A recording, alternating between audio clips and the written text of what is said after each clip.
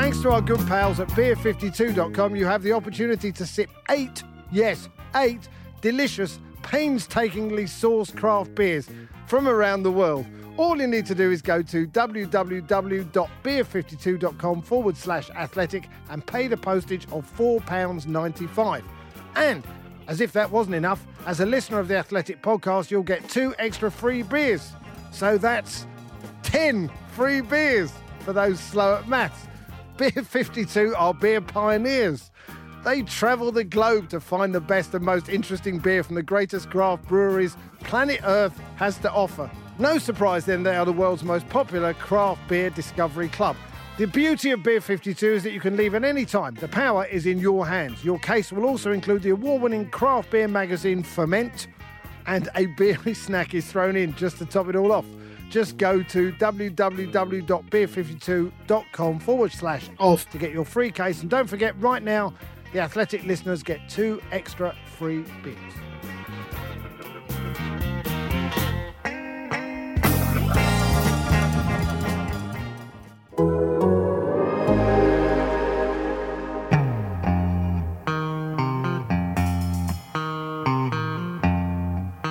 The only way to score is, of course, to play with a handbrake off.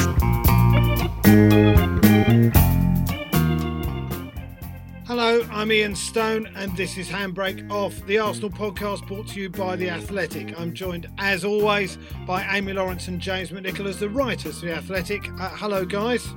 Hello, good morning.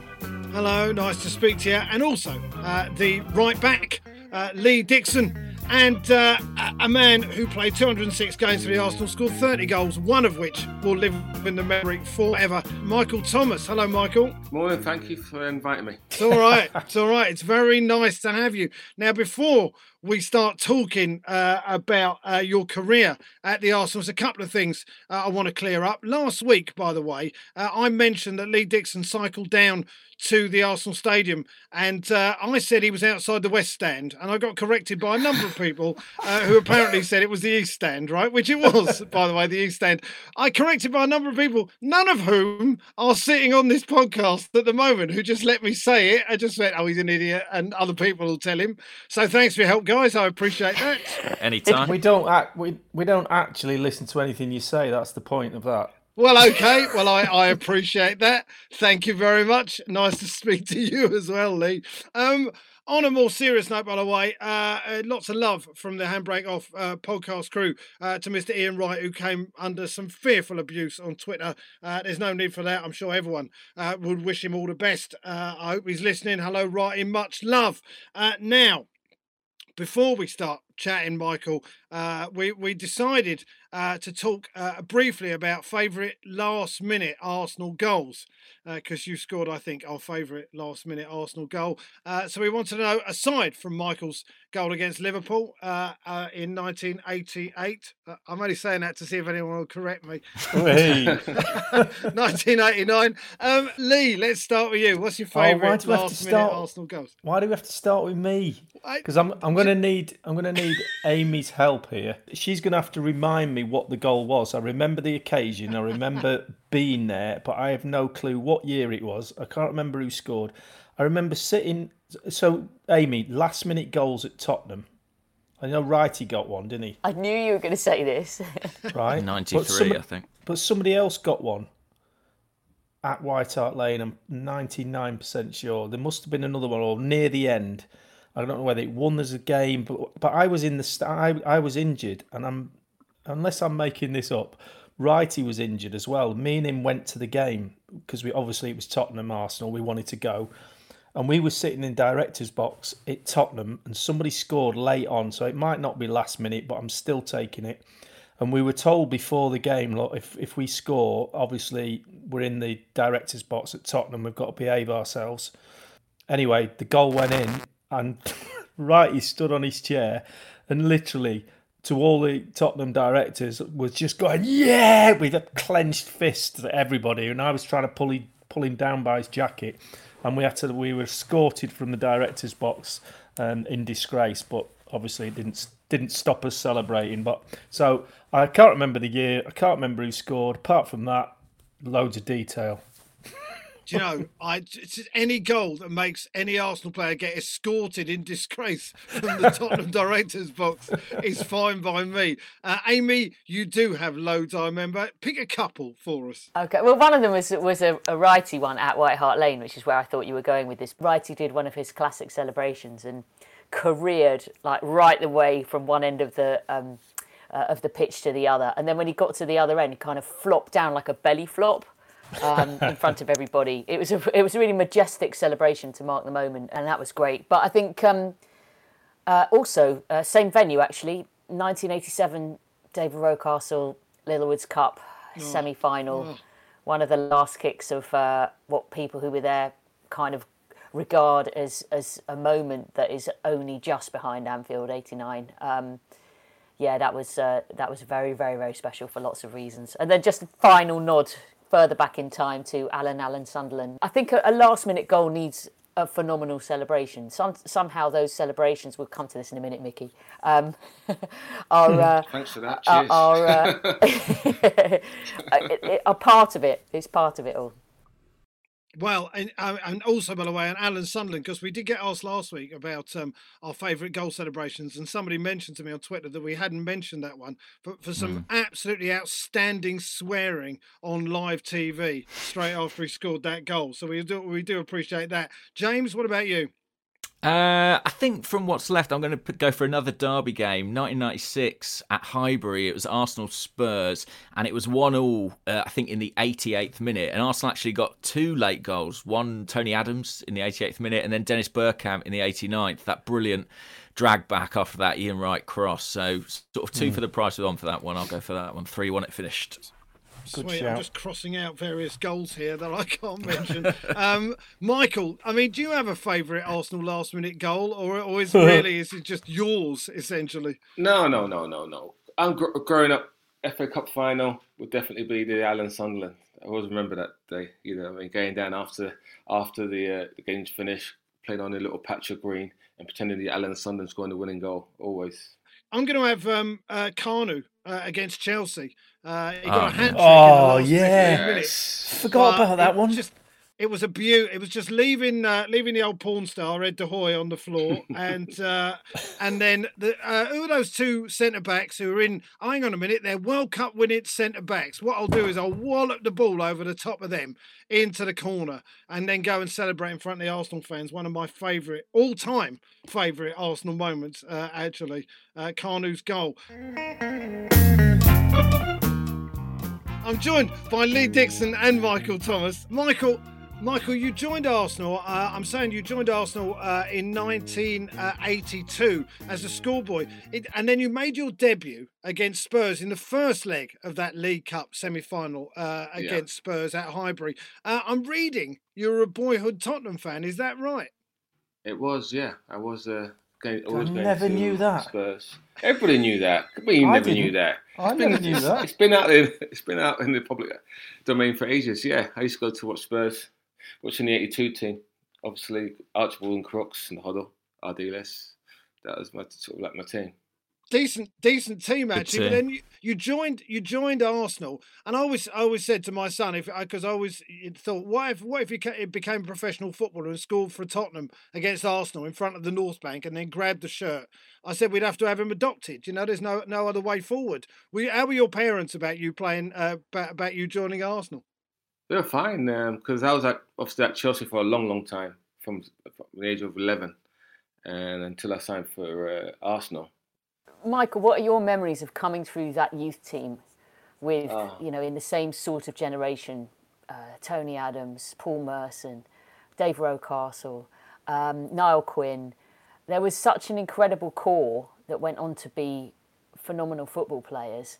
And I just wondered if you could paint the pictures compared to what we imagine an academy kid's life to be like nowadays, full of luxury.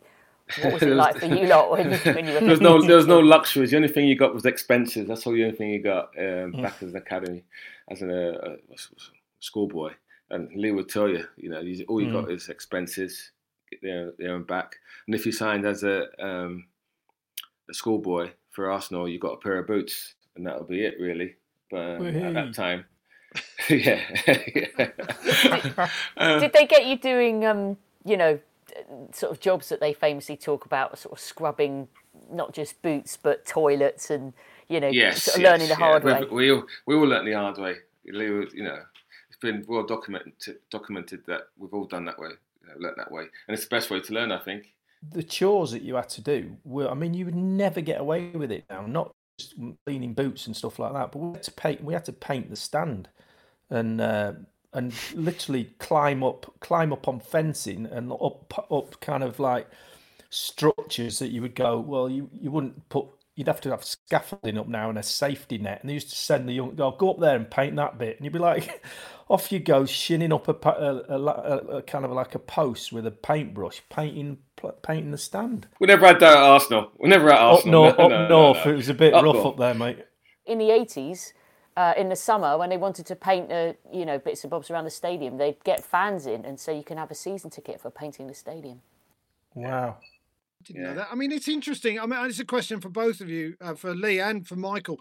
I mean, obviously, we don't want players climbing up on the top of stands, and but who's that up there on the floodlights? Oh, that's Aubameyang. That'd just be weird.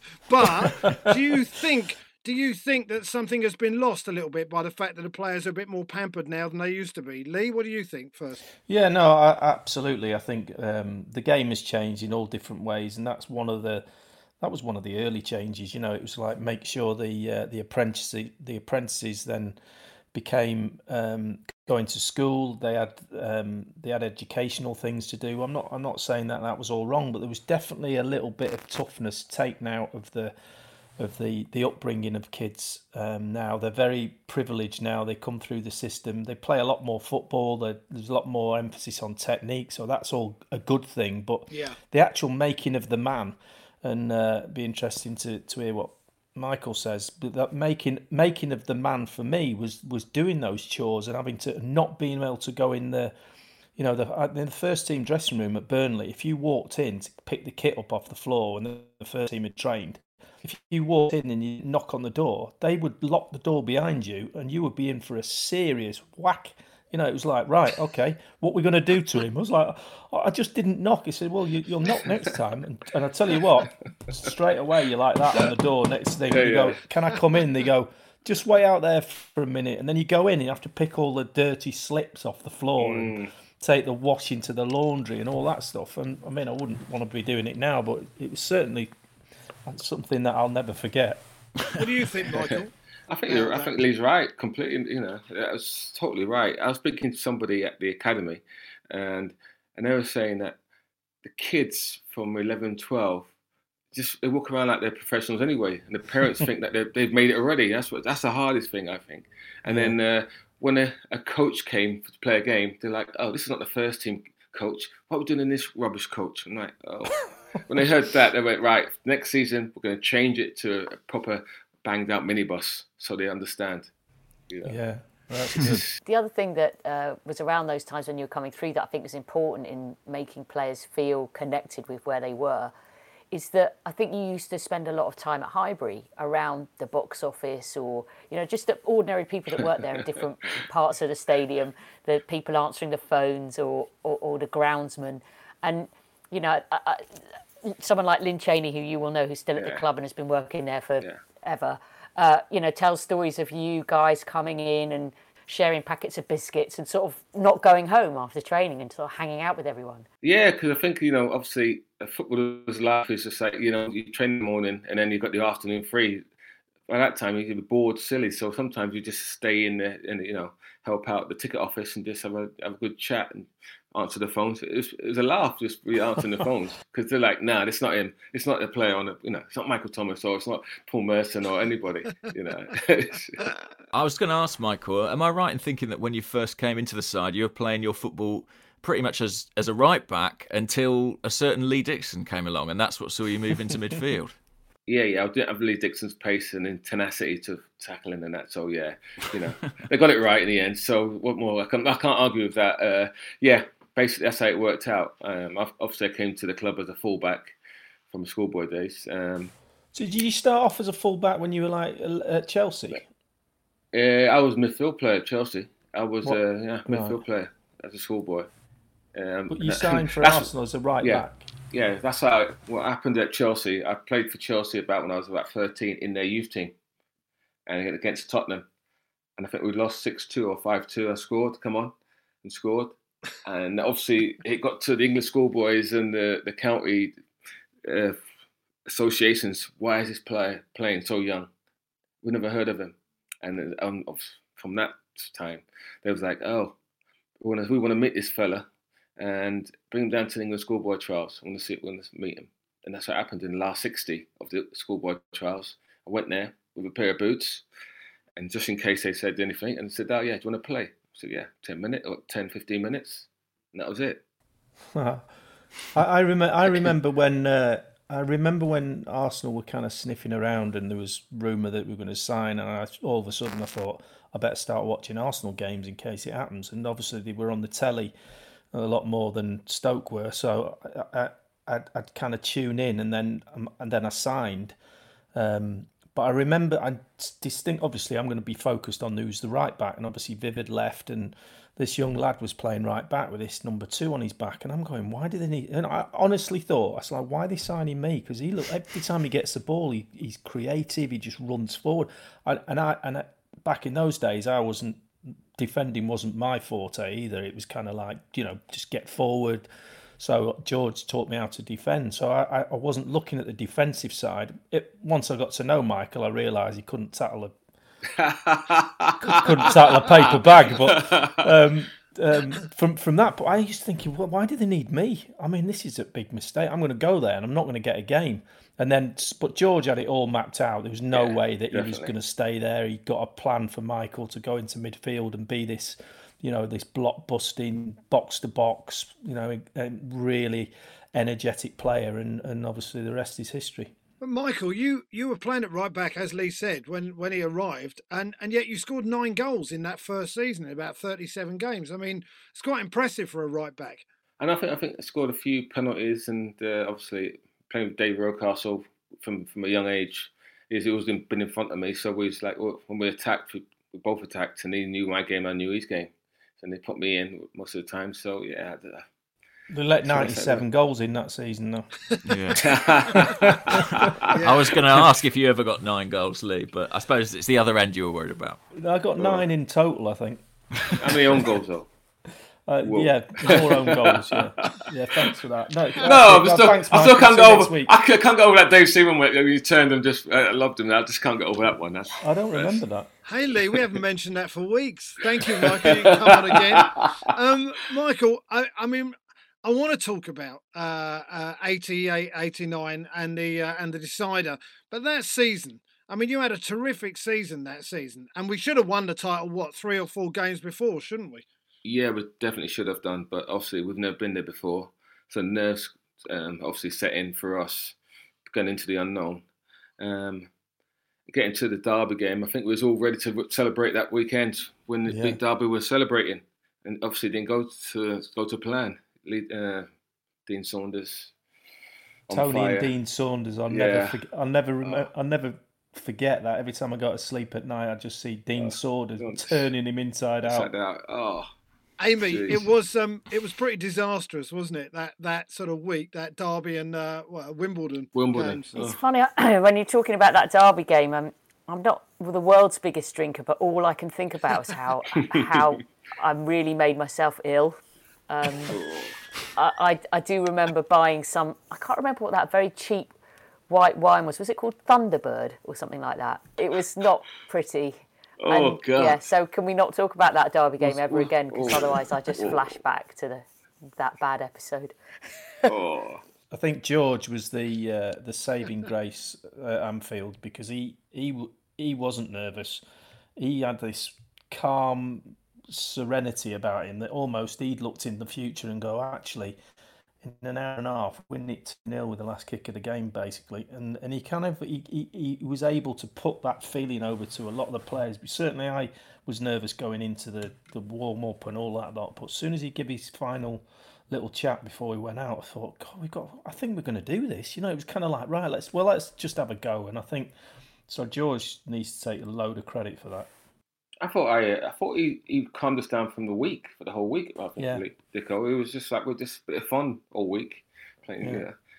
No set piece, no like drills every day, the same old drills. It was just like just enjoy it. We're gonna have a bit of fun. It made us calm and relax, and we knew we had the edge over Liverpool as well. We didn't have fear of Liverpool. To score 2 goals, we could do that, but it's keeping the clean sheet was worried about more than anything.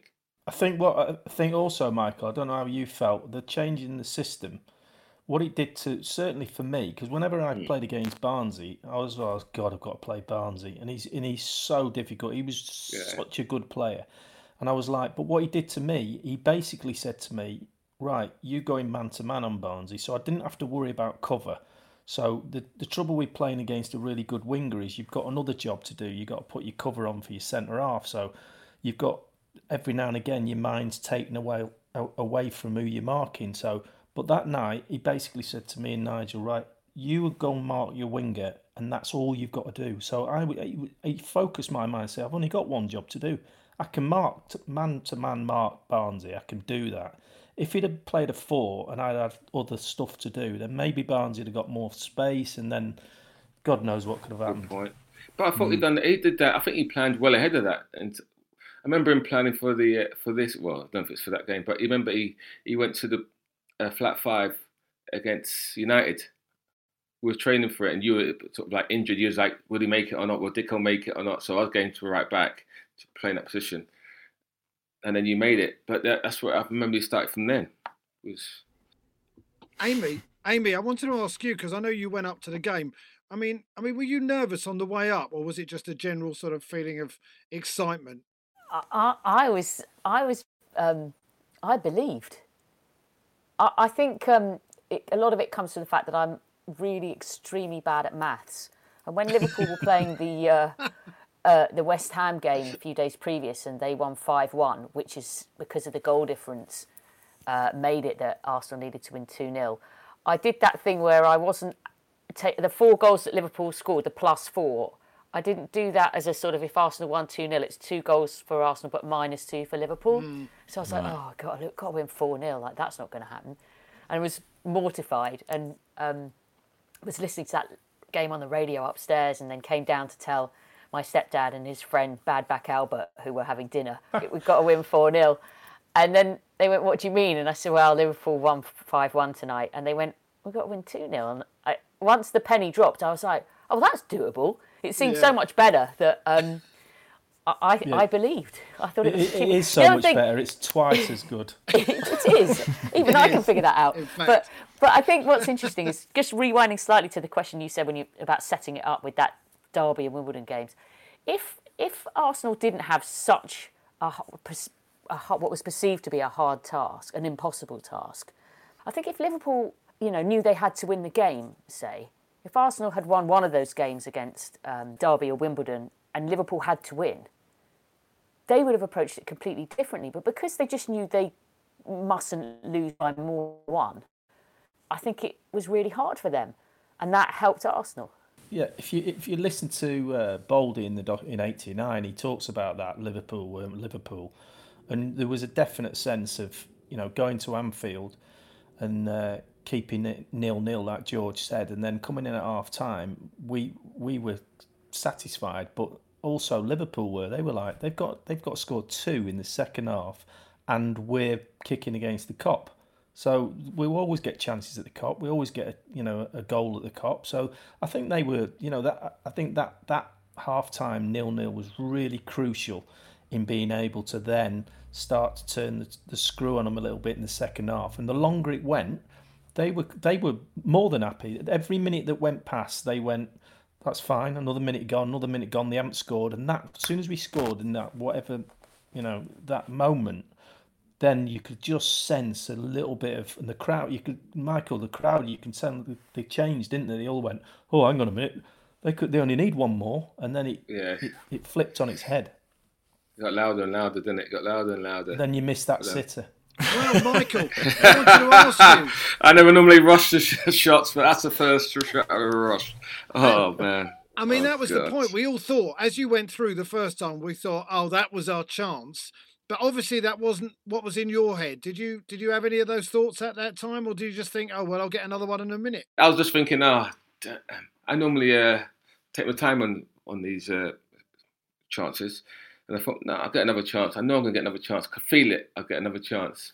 It's just when I didn't know what time, how long it was to go. I just thought I'll just keep playing. There'd be a chance, and obviously it came from Alan Smith, from Dicko to me, and then that was it. Really, just pull it in. And Michael, because you'd slightly rushed the first one, is that why on the second one you were like, I'm really going to take my time with this? Yeah, I was, how good Bruce Grobbelaar was, the goalkeeper, very agile. So I was just waiting for him to show his cards more than anything. But I was definitely going to take my time. Dick, I would have told you, that's how I sort of I'm not going to rush things. Who's the goal he scored in that season at Highbury? Exactly the Tottenham. same. It was against Tottenham. Was that Tottenham?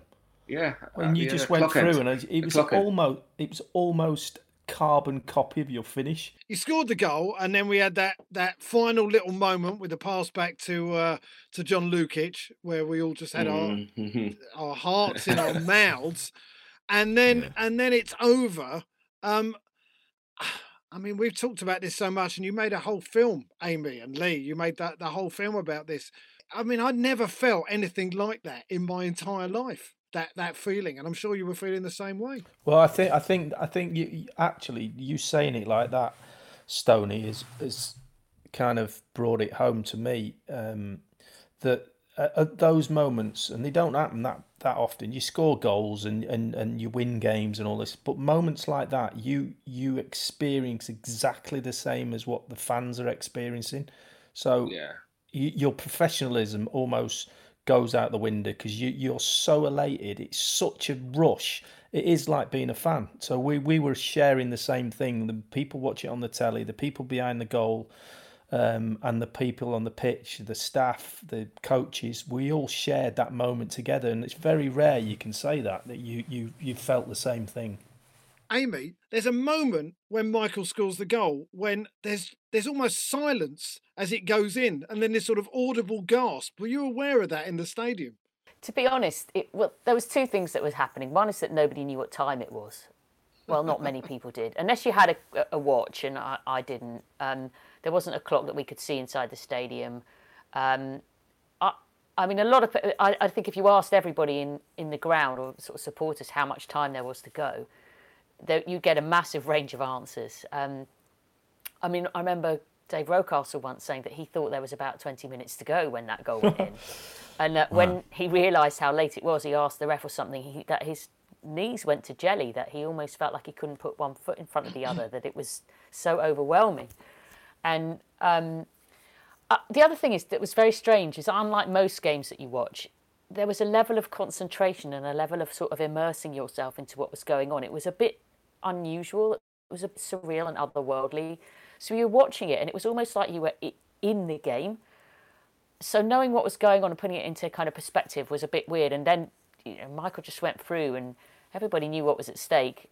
And when the goal went in, it was a different kind of pandemonium than anything I've ever experienced in a football ground.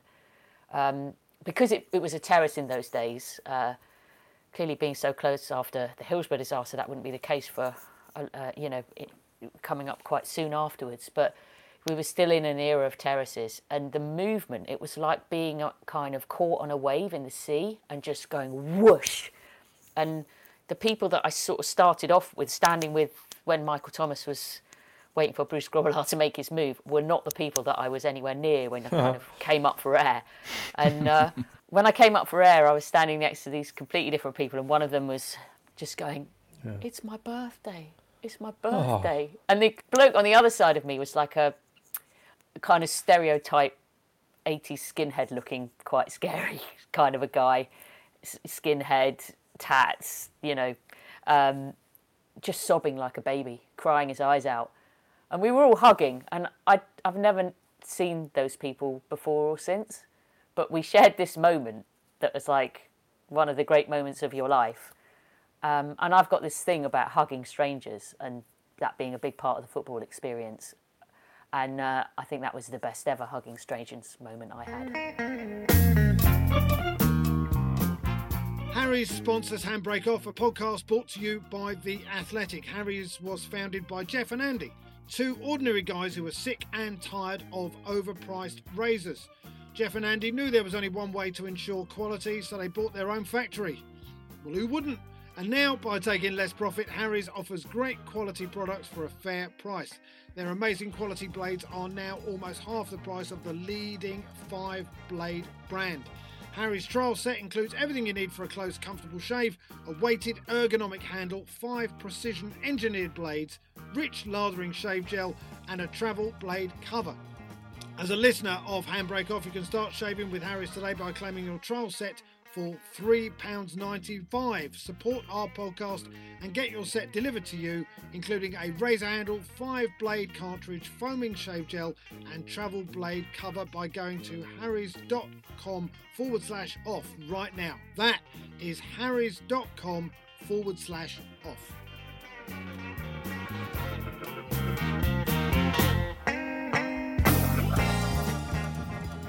We've spoken on this podcast many times about the celebrations and all the rest of it. The next season, is it hard? I mean, it's very hard to retain the league title. Is it difficult after a high like that when you come back in from pre-season training and you start again? I mean, this is a question for both Lee and Michael. How difficult is it to sort of maintain focus and start again? Well, for me, I think we're still on a high. We won the league. It brought it back to London.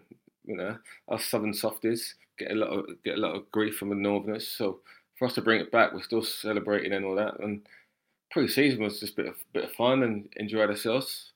We thought we could do it again. Obviously, we didn't. It wasn't concentrated as much as we did the first season. Yeah, I mean, history will prove that it's very difficult to win it back to back, and obviously United have been the kings of that, and Liverpool before. But then there is and also with a young team as well, you do. I believe you do get a little bit of swagger. You know, all of a sudden, oh, hang on a minute, we're a flipping good team here. We're all right, and you only have to step off it a tiny little bit. And you know, George did his best to crack the whip like he was brilliant at. But I think there's just a little bit of ease about the next season, and then obviously we're refocused, and you know, the stick on the back of the hamstrings every morning from George kind of started working again, and we're like, oh, we better buck up, and then we go, you know, nearly go undefeated the following season. So yeah, there's definitely an element of, you know, that's why you've got to, you know, the best teams always go again, and I think that's probably, when you look back at both our careers at Arsenal, the one thing that stands out is that I don't believe that the team and the players we had won the league quite enough. You know, we didn't go right 3 years on the trot like United did or Liverpool did before that. I just wanted to ask Michael about when you came to leave the club, really. How much of a wrench was that? How did it come about? And how strange was it to sign for Liverpool, the club who you'd put to the sword just a couple of years before? I think how it came about, obviously I was enjoying the football after a while. Dicko will once say, like, you know, what George said to us, these famous words, like lines, defenders have played till they're, 30-something? Midfielders 35. Be burnt out. Yeah, midfielders be burnt out by 27, 28, and the forwards played till 30. And I was like, oh, thanks for that. And until you play with George, you understood that, because you basically going, the ball's going over your head and you're just like defending or tackling. That was it. And never getting on the ball at all. So I got to the point, I got fed up with it after a while and just wanted to get out. So, and then George wanted me to sign a new contract, and I wouldn't. I wanted to make my contract run down. So, you know, he'd bound me to the reserve team and just, you know, belittle me, but it didn't really matter really. I was just shout through the hedges at the first team. How we doing, boys? Michael, do you remember when he used to? You kind of like sometimes. This is my memory of it anyway. That he used to let you do the warm up with us, and then he'd give you a bag of balls and just send you off onto a pitch on your own. Yeah, probably.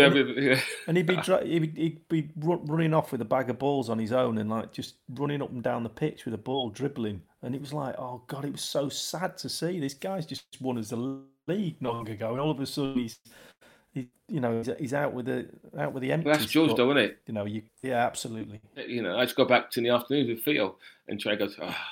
You know, you got to go work with Theo in the afternoons back at the ground by myself. I'm like, yeah, you're having a laugh. So I'll be with Theo. And he goes, "What we doing, Phil?" And I think it's got a little run around the track, and that's it, really. I said, "Phil, this is a joke." He goes, "Yeah, I know, but it's George. It's George. You got to get on with it." Okay.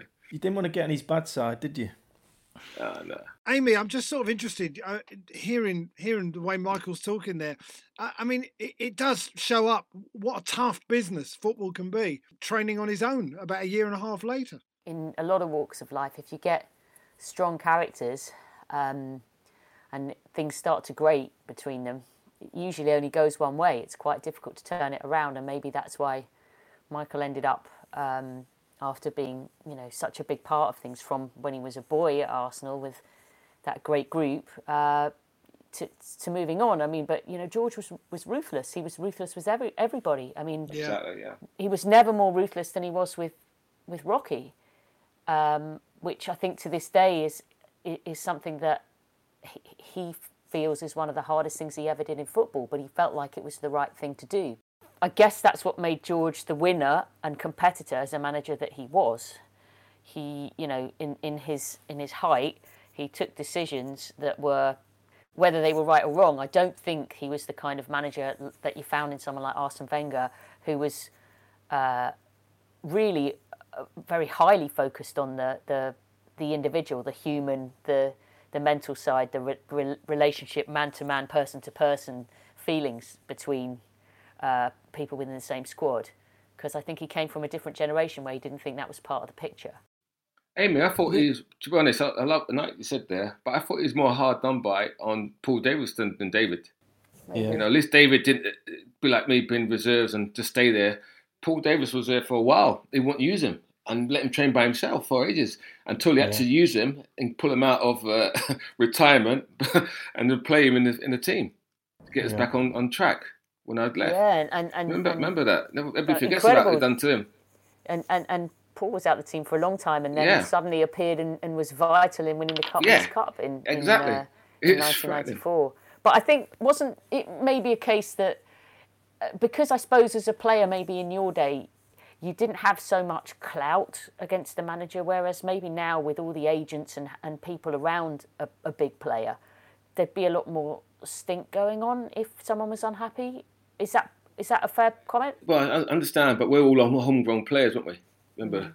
So we're through the homegrown players. The big players like Charlie Nicholas and before that, they just got rid of them. He just went bang, you're off. That was George's strength, that he created that strength as a manager.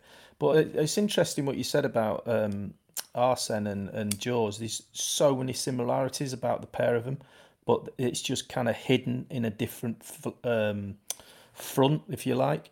So both of them were winners. Absolutely win at all costs. The team is the most important thing. There's a synergy about the pair of them in that respect.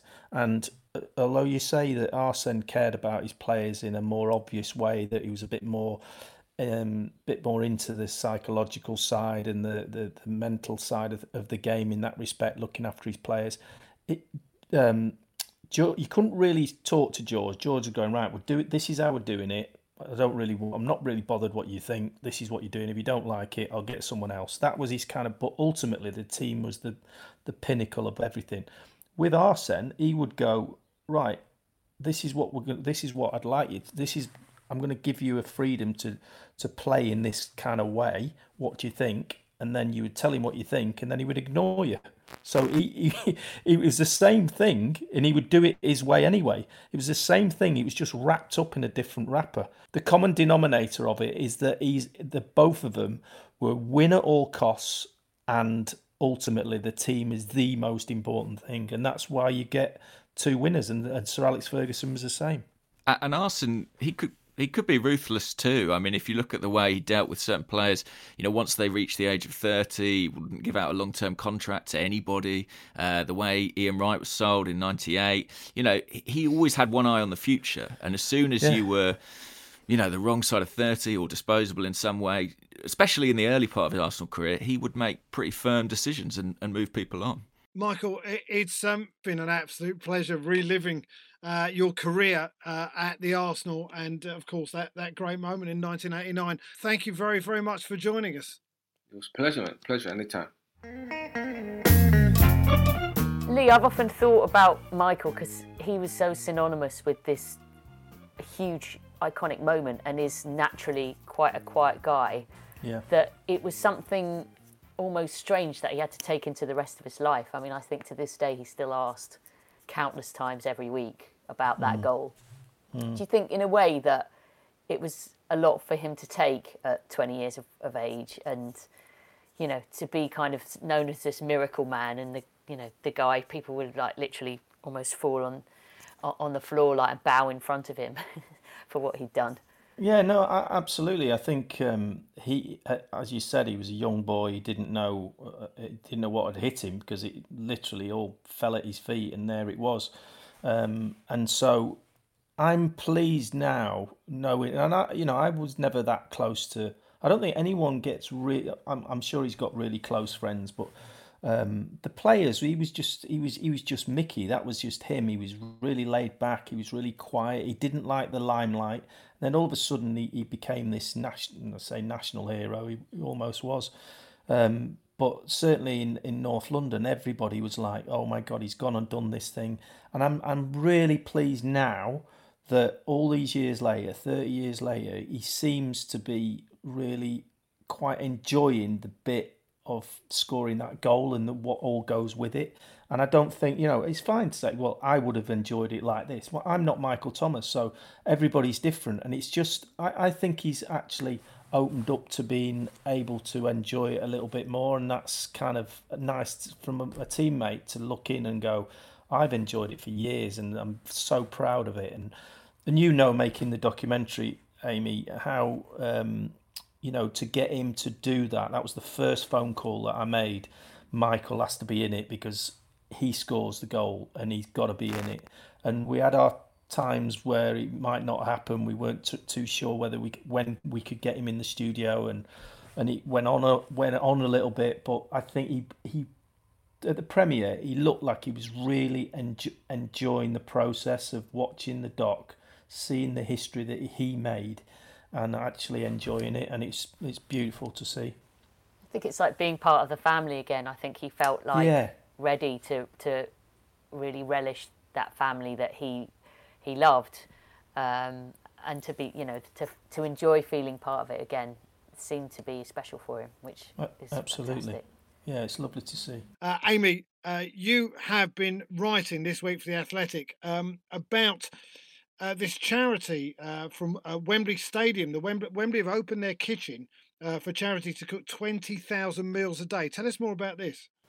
Yeah, it's one of those things where you sometimes come across people in life that you can't quite believe that amazing things can happen. But in obviously what is such a difficult period for everyone since the lockdown and the COVID pandemic started to affect everybody, I got introduced to someone who started a charity, who's a chef and a humanitarian, who decided this is what I'm good at. I'm going to make meals for people who need it.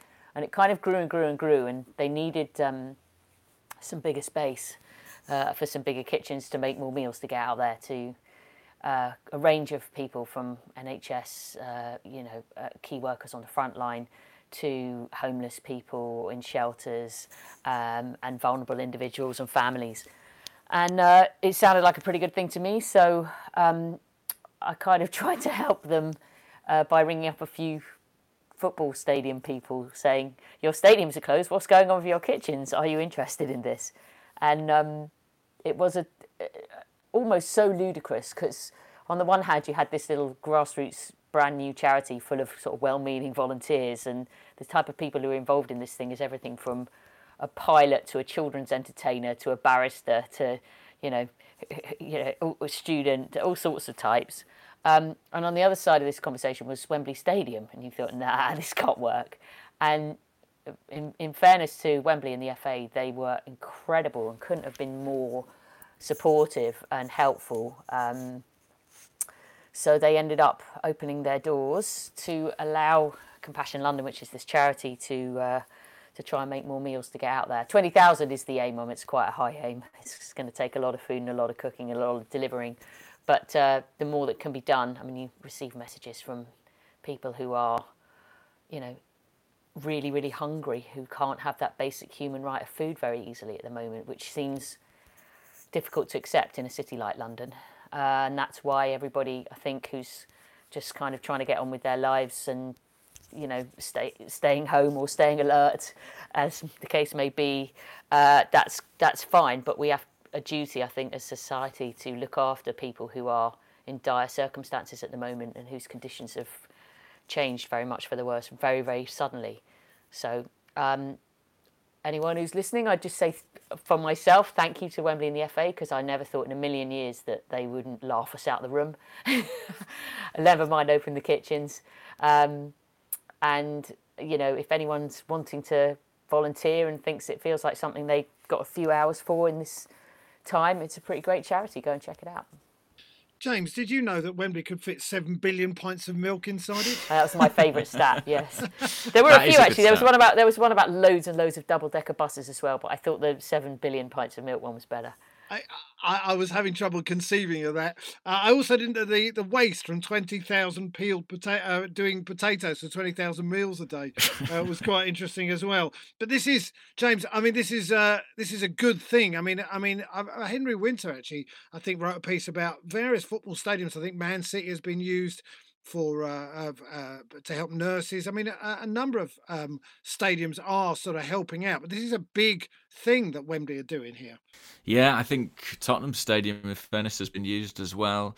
Arsenal have done plenty in the community too. They've helped with distribution of meals in Islington. It's great to see the big powers in football getting involved, and you know, there's this kind of conversation happening about Project Restart and is the game coming back. But I think, you know, you look behind that at the community work that's being done, and it's difficult not to think that that's kind of every bit, if not more, important right now. Well, quite. No one goes to bed hungry. This is the motto from Compassion London, which is the charity that Amy's working with. Meanwhile, James, you wrote about an Arsenal prospect that never quite made it, a guy called Wellington Silva. I'd heard quite a lot about this guy, but I never saw him play. Well, not many Arsenal fans did they? No, he never played for the first team, but it's a story that had stayed with me from when he first came over on trial when he was about 15 years old. And he played in a youth team game against Norwich. And I think when he went off injured, it was 8-2 to Arsenal, and he'd scored 4 and made 4. And I knew a couple of people who were there watching that game. And, you know, these are people who are at the club every single day, who deal with young players all the time, young prospects. And I've never seen or heard them so excited about a young player as they were this guy. He was just extraordinary. And it carried on. He came back for a couple more training periods with the club and was incredibly impressive, had all the ability in the world. But it didn't work out for him. And there was a bit of a sliding doors moment where they thought he was going to get a work permit to join up with the first team squad immediately. It didn't happen. He didn't get it, and I think they appealed it. Arsene Wenger got involved, but they didn't get it, and he had to go out on loan to Spain. And I think, in his own words, he felt demotivated. And, you know, it's funny, Michael Thomas mentioned Michael Jordan earlier. Obviously, mindset, attitude, competitive spirit is such a huge part in any elite sport. And maybe in some of those categories, Wellington fell down. But I did feel for him too, because it's tough, you know, as an 18-year-old kid coming over, you think you're going to be in London, then you're sent out to Spain on your own. You know, they're sort of shifting club to club. I think he had 7 clubs in 4 years or something like that. It's tough, but yeah, he's made a decent career for himself in Brazil, but certainly nothing like what might have been expected of him when he was a teenager. Well, Amy, James in that piece was talking about Martinelli and the fact that he's over here, but he's got a work permit. Do you think that we are a little, as fans, we're a little unforgiving of these young kids? We don't think about the fact they're thousands of miles from home, they're maybe lonely, they have difficulty with the language. Do you think that we maybe don't give them a break enough? I don't know. I'm always a little bit reluctant to try and talk about what fans think as a whole entity, because I think there's such a range and such a spectrum. I can only speak for myself, and I would always empathise with anybody who's facing that kind of massive move. And I don't even think it has to be kids. I think it can be some older players and some more experienced players who still might find a change in environment actually quite challenging. it depends what kind of person you are. I mean, I think if I was a kid and I was sent to a different part of the world at 18, I'd have bloody loved it. But that's me. That's not everyone. You know, some people will find settling into different environments and homesickness a massive thing. I remember Edu, actually, when he came from Brazil, and he was quite a bit older than Wellington or Martinelli, but he found it, he had a very challenging time adapting to life in England, and a lot of that was pressure he put on himself because he was a bit injured, he didn't feel like he was playing properly, and it wasn't going for him in the way that he wanted to start with. He'd had a delayed start anyway. He also had big personal tragedy to overcome. He lost a sister shortly before moving to London, and he needed a bit more sort of care and attention, and it took ages. And Arsene Wenger used to say to him almost every day when he came in the morning for training, and he was not in the team to start with, he was injured, you know, how are you? But like, not just how are you, but how are you? How, you know, and how's your family? And how's your mum and dad? And how is everybody? And just people taking that time to have a bit of care in someone. And obviously someone like Gilberto was around, who spent a lot of time with Edo in that early period. These are things that can be make or break for whether someone settles in. So you can't judge anyone, I don't think. I sat with my son and watched the 2002 game against Manchester United. Edu, he said to me, Edu was good, wasn't he? I said, yes, he was. He was an outstanding footballer. Another outstanding footballer, Michael Cox, has written a piece about him, about Jack Wilshere, and about that game against Barcelona in 2011, which we all remember. I mean, Amy, that night, we all thought that Jack Wilshere was going to be a superstar, did we not? Yeah, absolutely. I mean, Barcelona's midfield particularly were the dons of that area of the game in the world. So for a little guy who just showed up out of the youth team to play with such fearlessness, such audacity, such courage, that's always something, I think, when you see a young player coming in that is a fascinating kind of insight into, I think, where they're at and how much chance they've got. When a young player comes in, are they going to be playing safety first because they don't want to make a mistake? Or are they able in their character and personality to take a risk to show what they can do and not be scared? And over the years, we've seen that a lot of players that you might have hoped could make it just don't quite get over that important line and stay more on the safety first element. Yeah. And I think in this modern game, to really make it, you have to get over that line and show you've got the personality to express yourself and make something happen in the game. And Jack did that night, and that's why there was such a lot of fuss and talk about him afterwards. And it's one of those that, you know, if only, it's like you need an asterisk sort of next to his career, with a big if only, because a fully fit Jack Wilshere, and he, although he was never speedy, he had a great burst when he was a kid, and somehow with all the injuries and all the rehab he's had to do and all the muscular work he had to do to quite and recover from them, something in that burst was affected. So when sometimes people look at the player he, you know, became a bit later on in life, and hopefully there'll still be a lot more football for him to come, because he really deserves it. But, you know, a lot of critics are always too slow, can't get around anymore. But it was never a sort of speed thing. It was about that ability to burst past players and burst into space and make something happen. You've always had such fantastic awareness and technical ability. And I think that he's one of those who will always go through his life kind of with Arsenal in his heart from the time he had with the club. Well, I think that's a fair point, isn't it, James? The fact that he was a proper gooner, wasn't he? He felt like a fan. Yeah, and I think the context of this game is it came off the back of a period where, you know, Barcelona were trying to lure Cesc Fabregas away back to the Nou Camp, and there was a lot of talk about him having Barcelona DNA. And Jack's performance that night, you know, felt like we were saying, well, this is what Arsenal DNA looks like. And at that time, Barcelona had provided a kind of model of attractive football, and Arsene And Arsenal, although we weren't as good a team, we were kind of the equivalent in some ways in terms of stylistic approach to the game at any rate. And he was absolutely brilliant. I remember being in the stands that night and just being blown away. As Amy says, it was his ability to kind of separate himself from other midfielders, to go past people, that really made him special. And Michael points out in the piece, actually, he didn't start the game especially well. It was almost like he had to find his feet. But once he did, and once his confidence began to grow, he just blossomed brilliantly. And by the end of the match, he'd sort of taken over the midfield. And I think inevitably, when we reflect on Jack's time with Arsenal, that's going to be the high point, isn't it? Because, at that stage, it really just looked like he had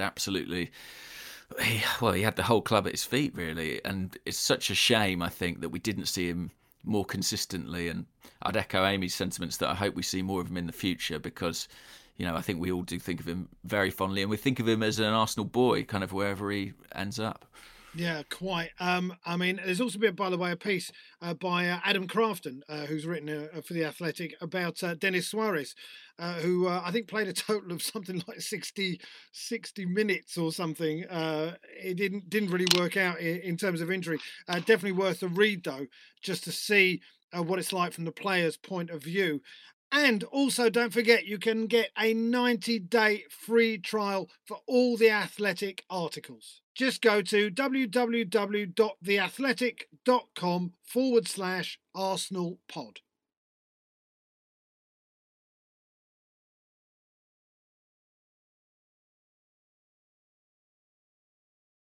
Before we let you guys go, let's have a song. Amy, have you got a song for us before we go? Well, the only Mickey-related one I had was Hey Mickey by Tony Basil, but I'm not sure anyone wants to hear that again. That is a terrible song. Well, I'm only throwing at you what you throw at us most weeks. Fair enough. In slightly better taste, I'll go for my favourite song from the 89 soundtrack, which Tayo helped us pull together, which is the one that always gets me, which is Inner City Good Life from 89.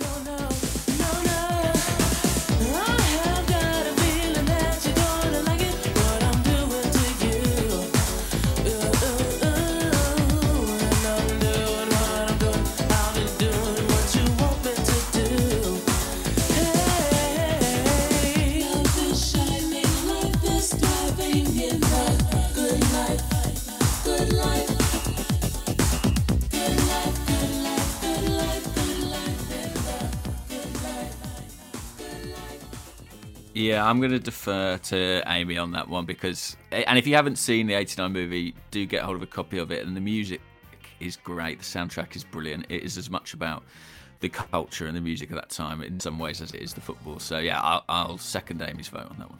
Beautiful. Thank you, James. Thank you, Amy. I hope you stay safe and look after yourselves. Thanks to Lee Dixon, and of course to Mickey Thomas, and to our producer Tayo for looking after us. This has been Handbrake Off, the Arsenal podcast for The Athletic. I'm Ian Stone. Have a good week.